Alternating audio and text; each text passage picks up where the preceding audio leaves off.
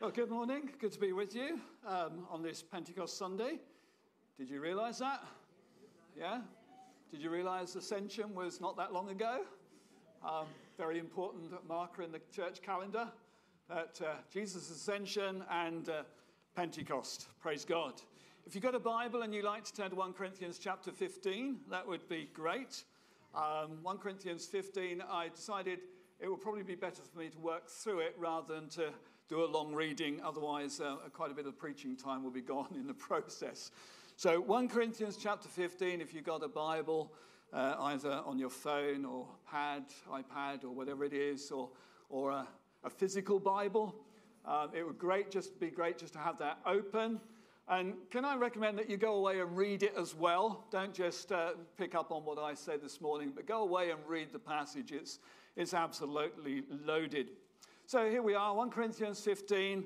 What have we learned, picked up on so far as we've gone through this book? We've been redeemed and belong to Jesus. That there should be no divisions amongst us. We're a temple. We're God's dwelling place. Hallelujah. Isn't that good? You are God's... Turn to the person next to you and tell them that they're God's dwelling place. Come on, do it with some kind of assurance and affirmation, You are God's dwelling place.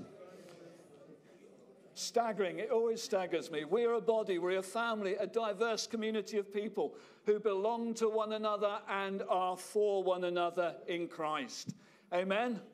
Turn to the person next to you and tell them, I am for you. I am for you. Oh, that sounded good. Do it again. Turn to the person next to you and say, I am for you. Now turn to the person behind you and tell them you're for them as well.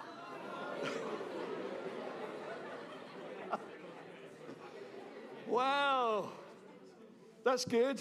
Sounds if we like one another.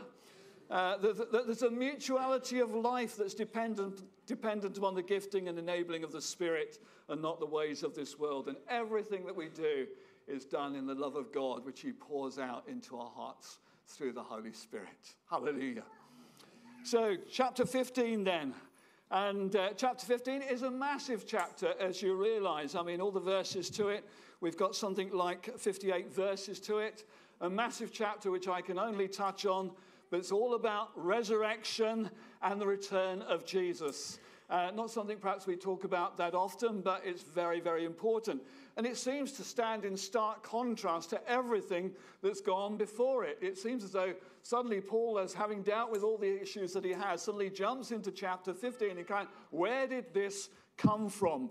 And I would suggest to you that maybe it's towards the end of the chapter, but it's not entirely off-piste for Paul, because in chapter 1, verse 7, he's spoken about eagerly awaiting the revelation of our Lord Jesus Christ.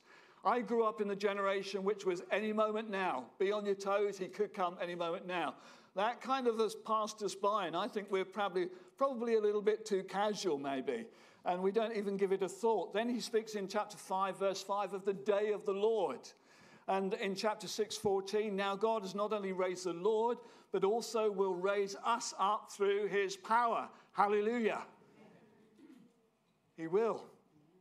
And then in 11:26, in the context of communion, he says we do this until he comes. So he has dropped little bits in along the way, which have suggested that there is something more to come, that this is not all that there is. But I want to suggest that to understand the purpose of the chapter, we really need to read the last verse, which says this, verse 58, therefore, my beloved brothers and sisters, be firm, immovable, always excelling in the work of the Lord, knowing that your labor is not in vain in the Lord. And it may be that there are some here, maybe even many here, who just need to hear that this morning. Therefore, my beloved brothers and sisters, be firm, immovable, always excelling in the work of the Lord, knowing that your labor is not in vain in the Lord. It seems that there was a measure of discouragement had settled on some of them, or even many of them, leading to a questioning perhaps even of their faith and a pulling back from really being committed to the church and truly serving the Lord. And Paul writes to correct them, to comfort them. He writes to lift them and encourage them by reminding them of the truth. Whenever we get into trouble, Whenever disappointments and doubts begin to cloud our minds, and let's be honest, they do. Doesn't matter how long you've been on the road, they do. Don't be surprised when they come. It's good in those situations to ask ourselves, have we got our doctrine correct? Do we understand the purposes of God in Christ correctly? The old cliche, it doesn't matter what you believe, so long as you are sincere, is a load of rubbish. You can believe anything you like and it will mess you up, you know? So it's just not true. The best thing is, if it's not working, to stop and check it out. And let me tell you that throughout my Christian life, I have had to do that more than once. I've done that several times. I've been through situations and circumstances which have caused me to have questions about my faith, about the outworking of my faith. And I've had to go back to the book and to wrestle with Scripture again. What does it really say here? Belief, you see, shapes our behavior. What you believe about God today, what you believe about God in Christ and the Holy Spirit today is important. And it's important that we get it right. So if it's not working, what I would say is just stop and check it out. Don't just blunder on like you've got a red light on the dashboard. Oh, well, I don't suppose it means much. It's a red light, you know. When you see a red light on your dashboard, as I had recently, one of those warning lights come up, what you have to do is stop and check it out. Sort out the problem. Then you can get back on the road again. Doubts can lead us actually to deeper and stronger faith. And it seems that their theology was lacking. In chapter 15, verse 12, there we read that they don't believe, some of them don't believe in the resurrection. It says here, 12, now if Christ is preached that he has been raised from the dead, how does some among you say that there is no resurrection of the dead? Which seems absolutely staggering in light of they've heard Paul's gospel, they're a church, and Paul is saying, you don't believe in the resurrection? You know, it's that kind of shock horror. What has happened to them?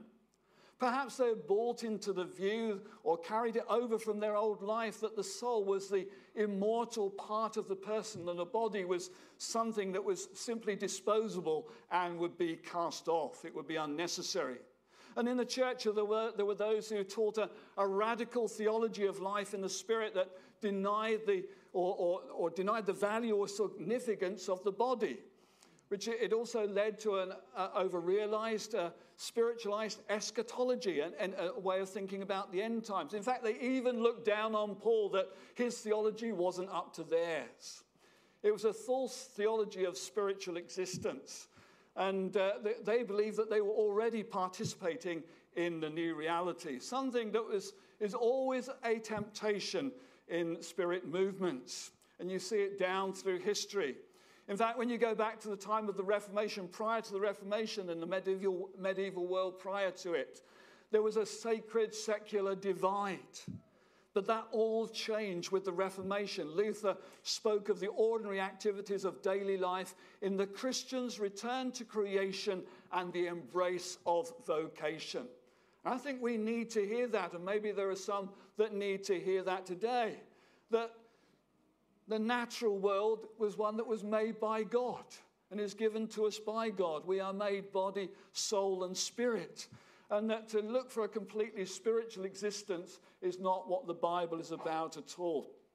All of life was and is to be lived to the glory of God. The whole of life is spiritual. It's an act of worship. Hence, Paul says elsewhere, whatever you do, do it as unto the Lord. It's one thing to come in here on a Sunday and seek to engage and to worship God. It's another thing then to go out on a Monday into the ordinary everyday life at the school gates, in the office, wherever it is you may be, whether you're retired, employed, whatever it is, and somehow to feel that this is not really where it's at. I want to tell you this morning, it is where it's at. That the whole of life is sacred. It may be that you're going through a time of difficulty. It may be that you're going through a time of suffering. It may be that you're facing some challenges in some various ways. The whole of life is sacred. And we need to be careful that we don't somehow kind of divide it. This is the spiritual bit of me. I come here on Sunday morning and I try to get into the Spirit and feel the Spirit. And then I go out there on Monday morning, I'm in this flesh stuff and I'm doing all this kind of practical stuff that doesn't seem really to relate to God and to the kingdom and to eternity. Scripture says very clearly that it does. The whole of life is sacred. Maybe for some, they just couldn't conceive of their own resurrection. The resurrection of Jesus, yes, but their own, they couldn't conceive of it. Perhaps they struggled with the idea of a resurrected body. And who hasn't seen somebody suffer and become emaciated, and when they have died, there's almost nothing of them. And then you lay them in the grave, and in your human mind, you're trying to comprehend this fact, this idea, can this person be raised again? And we say, those words, ashes to ashes and dust to dust, and it seems so final. The idea of resurrection. Paul began his letter then with a focus on the cross and what it means to be part of the new creation, what it means to be a spiritual person in a natural body as opposed to simply a natural person. And now he's going to take it a step further and show us how we will be further transformed by the resurrection. Wow. Are you looking forward to that day? Maybe. Are you looking forward to that day? Yes. I mean, what a day that is going to be. And so he reminds them here in this chapter of the good news. And so in chapter 15, verse 1, we read these words. Now I make known to you, brothers and sisters, the gospel, the good news which I preached to you, which you also received, in which you also stand, by which you are also saved, or being saved, if you hold firmly to the word which I preached to you, unless you believed in vain. For I handed down to you as of first importance what I also received, that Christ died for our sins according to the Scriptures, that he was buried, that he was raised on the third day according to the Scriptures. Phenomenal words, aren't they? How Christ comes in the flesh, how he lives here, how he dies here. He goes down into death, and it was all according to the Scriptures. He died for our sins according to the Scriptures. He was buried. He went down into death for our sins according to the Scriptures. He was raised again. And I love the words at the end of Romans chapter 4 verse, I forget the verse, right at the end of Romans chapter 4, where it says that he was raised because of our justification. Jesus would not have risen from the dead if he had not been the pure Son of God. Jesus would not have risen from the dead if he had not been the pure Son of God and taken our sins to himself and paid the price for those sins in full. He could not have been raised. And so when he goes down into death and he ultimately dies and is there in the grave, dead in the ground, justification takes place there and nowhere else. And that's staggering, isn't it? Because it says he was raised because of our justification. So at the moment he went down into death and death was completed, the price was paid, up from the grave he arose. Hallelujah. Isn't that staggering? And that's the reassurance that we find when we look at the gospel, when we look at Jesus. Paul talks about, I love the way he talks about the gospel at times, but in 1 Timothy 1 verse 11, a literal translation is this: the gospel of the glory of the happy God. The gospel of the glory of the happy God. The good news of the glory of the happy God. God was happy to do that. He is happy to reconcile us in Christ and make us at one with himself. It says in Hebrews 2 verses 14 and 15, therefore, since the children share in flesh and blood, he himself likewise also partooketh the same, so that through death he might destroy the one who has the power of death, that is the devil, and free those who through fear of death were subject to slavery all of their lives. Wow, that's staggering. If Jesus had not taken on real flesh, it would not be a real story. There would be no benefit to us at all in it. But he took on real flesh just like yours, just like mine. Tempted in all points as we are, said yes to the Father every day and every moment of his life and no to the enemy. He then took our sins, bore them on the cross, went down into death, paid the price for their sins, he rises again.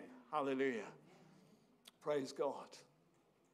And so then he goes on to remind them also of the witnesses to this event that he appeared to Cephas in verse 5, then to the 12. And after that, he appeared to more than 500 brothers and sisters at one time, most of whom remain until now, but some have fallen asleep. Then he appeared to James, then to all the apostles. Last of all, as to one untimely born, he appeared to me also. For I am the least of all the apostles and not fit to be called an apostle because I persecuted the church of God. So he gathers together all these witnesses and says, look, these different people saw him at different times in different places.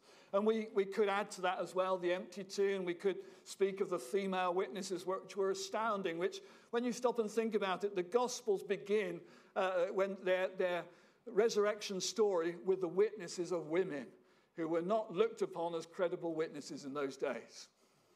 Eh? Isn't that staggering? I mean, if you really wanted a story that proved the point in those days, that's not where you would start. But God does. And that's the staggering nature of it. Female witnesses, the change of Sabbath to Sunday as a time of corporate worship, the willingness to die for what they believe, the transformation of so many faithful Jews to Christ followers. Staggering. And then in verses 12 to 19, he speaks of the futility of believing in Christ and doubting the resurrection. And we're just going to read the last few verses there. In verse 16, for if the dead are not raised, then not even Christ has been raised. And if Christ has not been raised, your faith is worthless. You're still in your sins. Then also those who have fallen asleep in Christ have perished. And if we have hoped in Christ only in this life, we're of all people most to be pitied. True, isn't it? In other words, he's saying, if you don't believe in a resurrection, then Jesus is not alive either. And what we're doing is a waste of time. Benefits nobody. And I love this. In the next verse, he then goes on in verse 20, but the fact is, Christ has been raised from the dead, the first fruits of those who are asleep. And it's important to hear that because when it says the first fruits, it tells me that there is more to come. He is not the only one. There will be others that follow.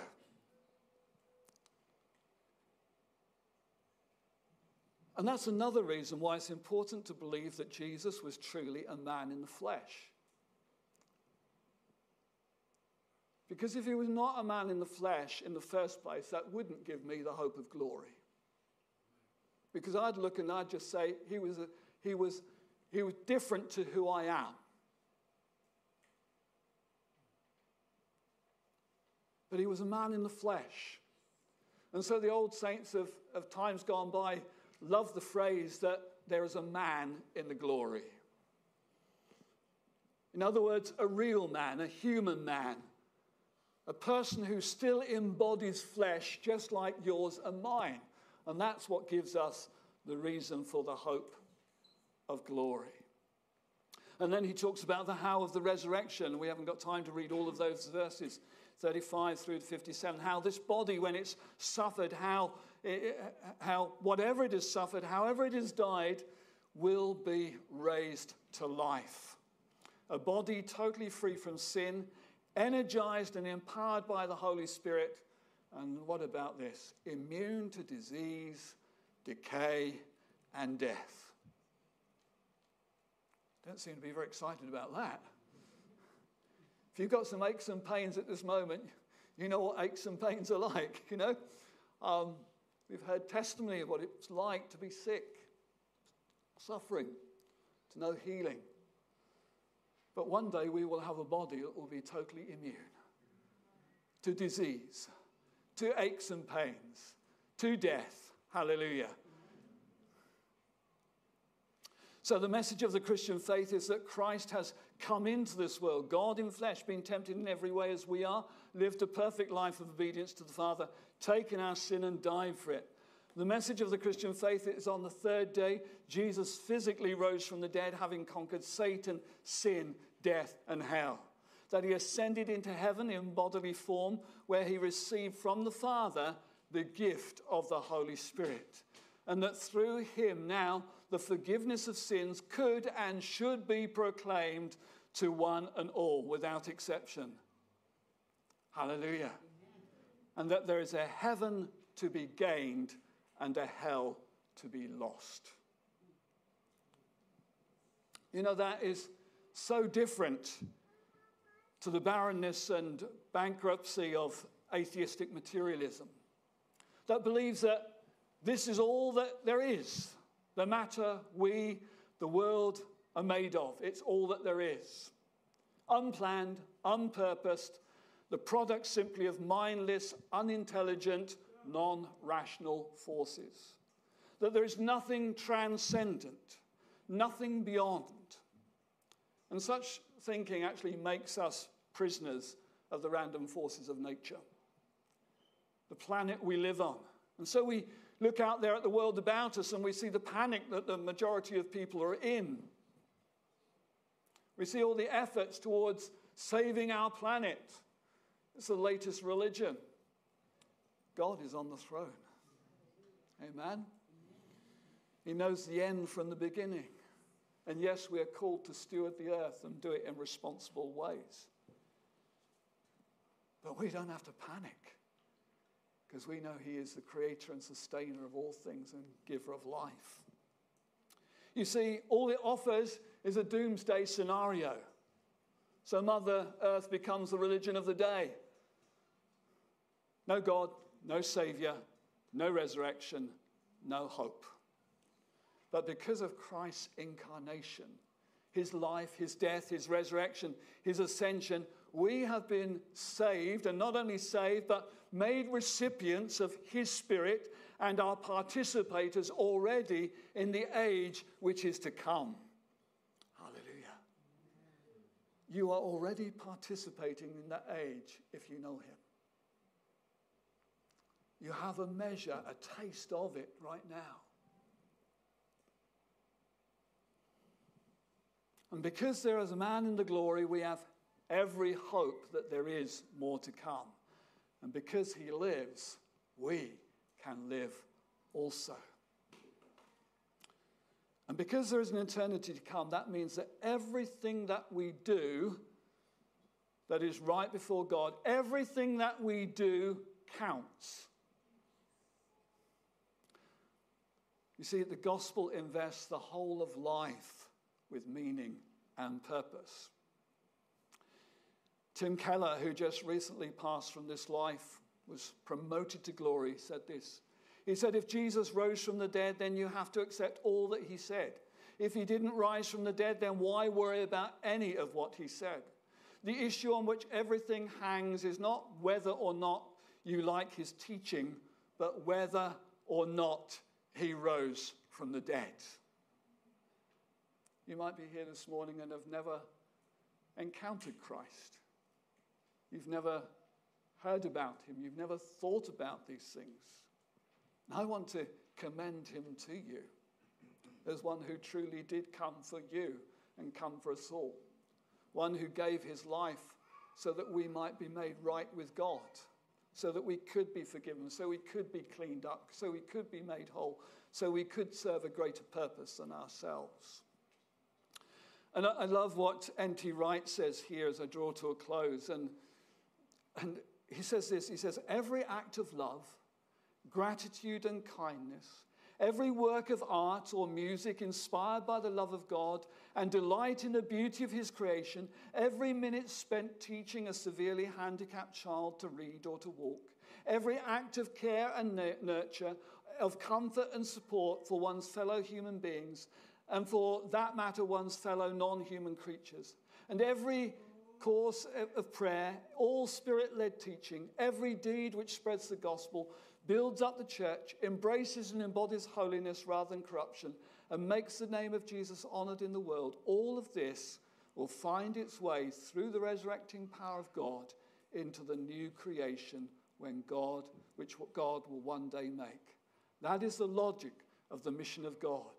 God's recreation of this wonderful world, which has begun with the resurrection of Jesus, continues mysteriously as God's people live in the risen power and in the risen Christ and in the risen power of the power of the Spirit, means that what we do in Christ and by the Spirit in the present world is not wasted. You might be doing something, as we began earlier, whereby you feel discouraged. What value does this have eternally? I think of Henry Nouwen, who gave up a prestigious post in a university and went and worked amongst the needy, gave his life to serving people who struggled with life in ways that we cannot imagine. And so when you read those words there at the end of that chapter, therefore, my beloved brothers and sisters, be firm, immovable, always excelling in the work of the Lord, knowing that your labor is not in vain. Let's stand, shall we?